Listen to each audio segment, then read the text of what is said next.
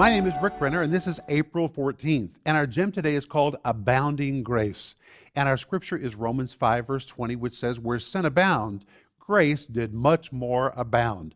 God is a master of making grace abound in ugly situations.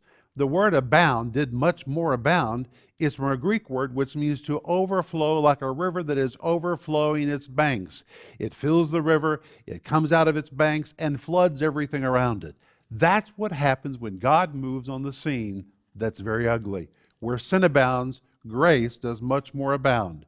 When sin is active, but people call out to God, God's grace comes, God fills the situation, God flows out of the bank, grace permeates everything around, grace much more abounds when people call out in faith for help.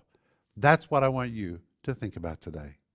Sparkling Gems 2 is a book that includes more of Rick Renner's personal stories than any other book he has ever written.